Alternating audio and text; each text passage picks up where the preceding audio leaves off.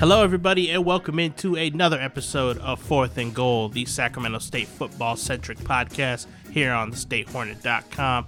I'm your podcast editor, Matt Irvin III, and I'm joined, as always, by... It's your football beat reporter, Brandon Bailey, and we're back for another episode on the latest and greatest for Sac State's football. And it was another great performance for Sac State, I would say. 41-9 as they stomped out Cal Poly. It felt like a result that should happen, but still, we had reservations going in. But ultimately, I think this was a good game on all sides of the ball for Sac State. Before we dive into these analyses, I just want to point out that my predictions have been pretty close. I predicted a 38-7 game. It was 41-9. Yeah, but aside from that though, it was a one of those games where I just felt like Sac State was going to dominate, and that's exactly what they did. I mean, Cal Poly, not the greatest team, but it seemed like in the second half of the season they were starting to get it together. But once Sac got it going, it was nothing much they could really do. I would say that Cal Poly was moving the ball pretty good against them at first, but they just couldn't finish a drive. So I guess that was just another testament to how strong the Hornet defense is. And we said Sac State needed to come out strong, and they certainly did. The first drive of the game, they went 75 yards down the field for the touchdown. So I guess you could say that's a pretty good impression to start the game. Well, I guess it makes it easier once, you find a rushing game, because it opens up the pass. And I think they found their gem in Scatterbo. We've been talking about him for, the last 3 weeks now? Yep. And, it's coming to a pretty trending topic. He's been doing his thing, and it opens everything up, it looks like. 13 carries, 96 yards, 2 touchdowns. He kind of reminds me of okay, maybe this might be a little outrageous, but he reminds me of Marshawn Lynch a little bit, just the way he kind of runs in. Man. He's able to run through and shake guys off. He's got that kind of power back ability. Man, look, I wouldn't call it outrageous. On one of my tweets, I tweeted, it was a video of him on my live tweet of the game, and it wasn't really like a really big run, but it was just one of those runs where it was like, if it was any other back, it's a tackle for a loss. But he's one of those guys, you make contact with him, and he's still chugging for another 3 or 4 yards. And, that's something you can't really teach. That's just nothing but grit and determination from what it looks like, Mm-hmm. I think Joe Davidson was definitely right when he told me to watch out for that kid. That one game in Rio Linda, I saw him.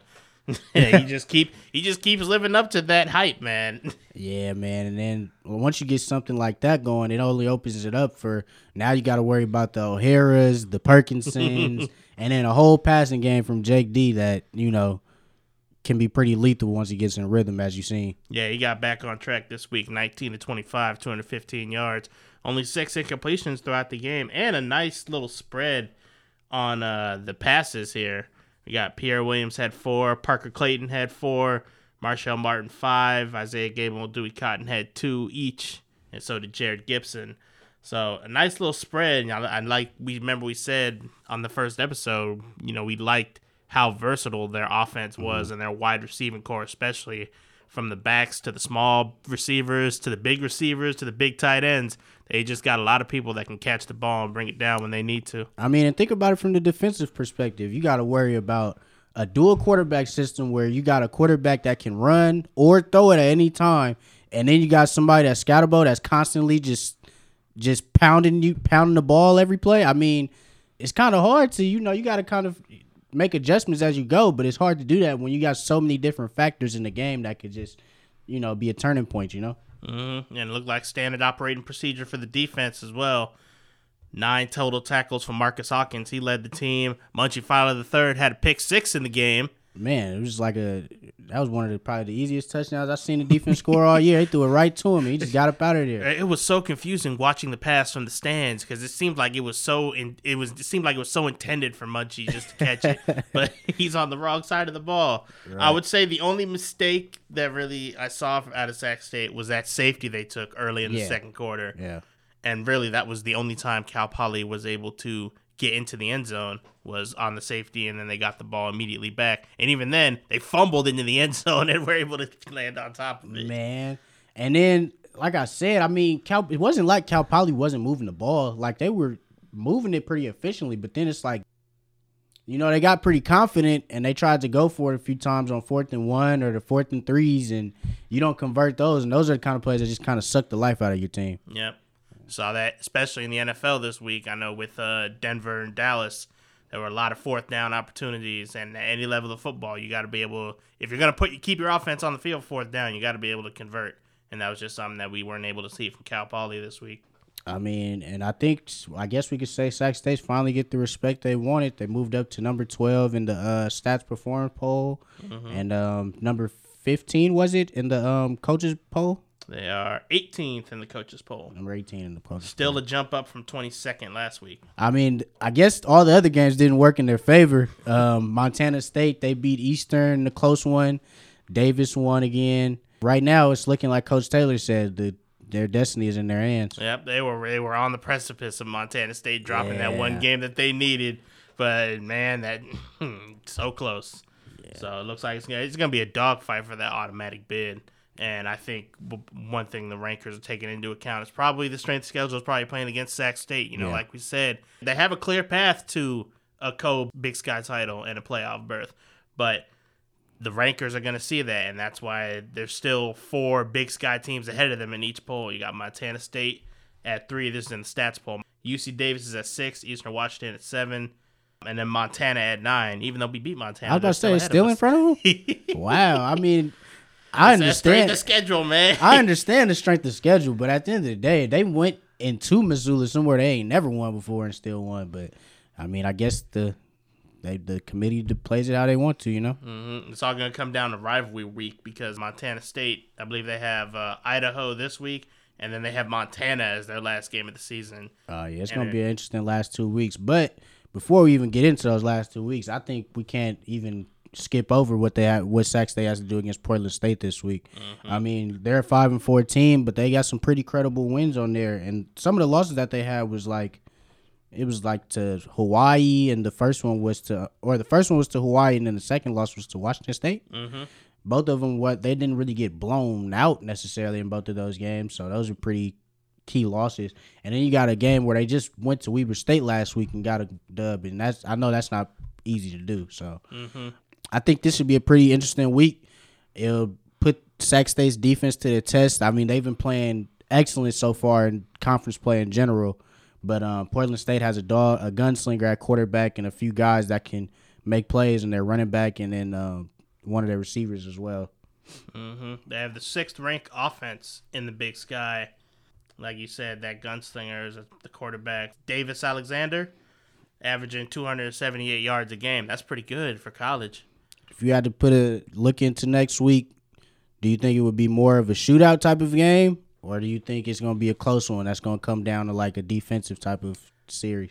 That's tough. That's a tough answer because Sac State's got the number 2 ranked offense in the Big Sky. Portland State's got 6. And they're right next to each other in defense. Sac State's at 4, Portland State's at 5. So I'm leaning more towards the defensive dogfight type game. Yeah. I think it's going to be like that good old 24-21 type game. Defense and turnovers. Whoever wins the turnover battle wins that game. Sac State's been pretty good not even these past few weeks, all year, like not turning the ball over. But aside from week 2 when they had those 6 turnovers against Northern Iowa. So, I mean, I think whoever controls that turnover battle and punches the other team in the mouth on defense wins that game.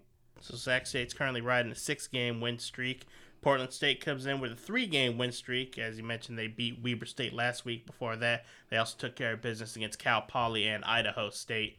And, yeah, it's just going to be one of those games that you got to look out for. You can't underestimate anybody in the Big Sky Conference, and I think this game is going to be another example of that. It's also their final home game of the year. As we know, the final game of the year is away to Davis, so big chance to make their final homestand and really state why they should be considered contenders for this playoffs. 2 weeks left.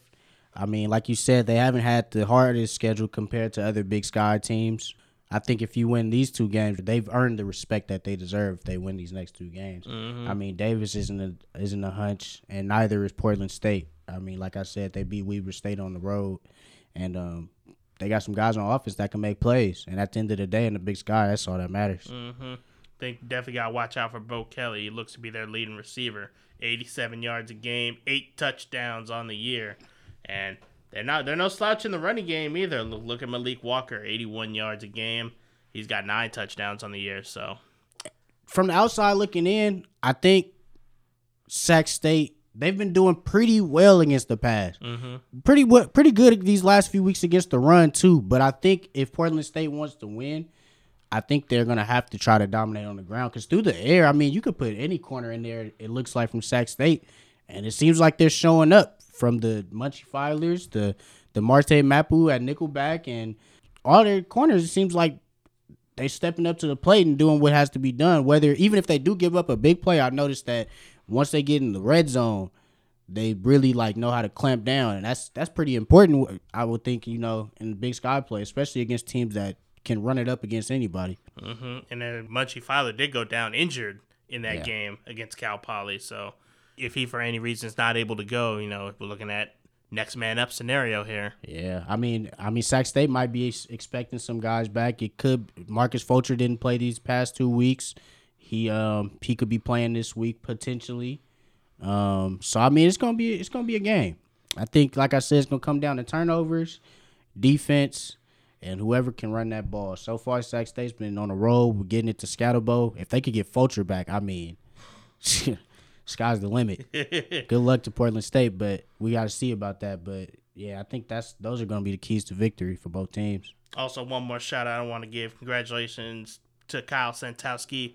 Most field goals in a single season for Sac State. He made his 15th of the year on his 18th attempt. He's also hasn't missed an extra point this year. 30 for 30. As easy as the extra point might sound, I mean, we got guys in the league in the NFL that can't make field goals. So that's a testament to how great he's been kicking. And if you're listening to this podcast next week after he missed his first extra point of the season because I mentioned it, I am sorry. We can't forget to mention, too, shout out to the great late nap as well. Last week was a great win, I think, for Sac State, just for that simple fact. Greg Knapp, he played quarterback here. He was a coach here right after, and then went on to coach in the NFL before he had a tragic accident last summer. So shout out to Greg Knapp and their family, and my condolences to them as well. Yeah, it was emotional seeing them at the game, but I think they did well in his memory with that performance. All right, well, since you're the prediction guru here on 4th and Goal, I've already said what I think we're looking at here. Give me a score prediction for Sac State against Portland State. Well, Sac State, oh, man, this is tough. Like I said, I think it's going to be a tougher matchup than most people see it. But if I had to just put my prediction out there, man, I'm going Sac State 28-21. And win by a touchdown, and it's going to come down late in the fourth quarter. I think one team's going to have to just make a big stop in the end. All right, we'll see who's closer next week on the next episode of 4th and Goal. Hey, if you enjoyed this episode, go check out all the stories, podcasts, videos, and all the content you can find on StateHornet.com. And we'll see you back here next week. Yeah.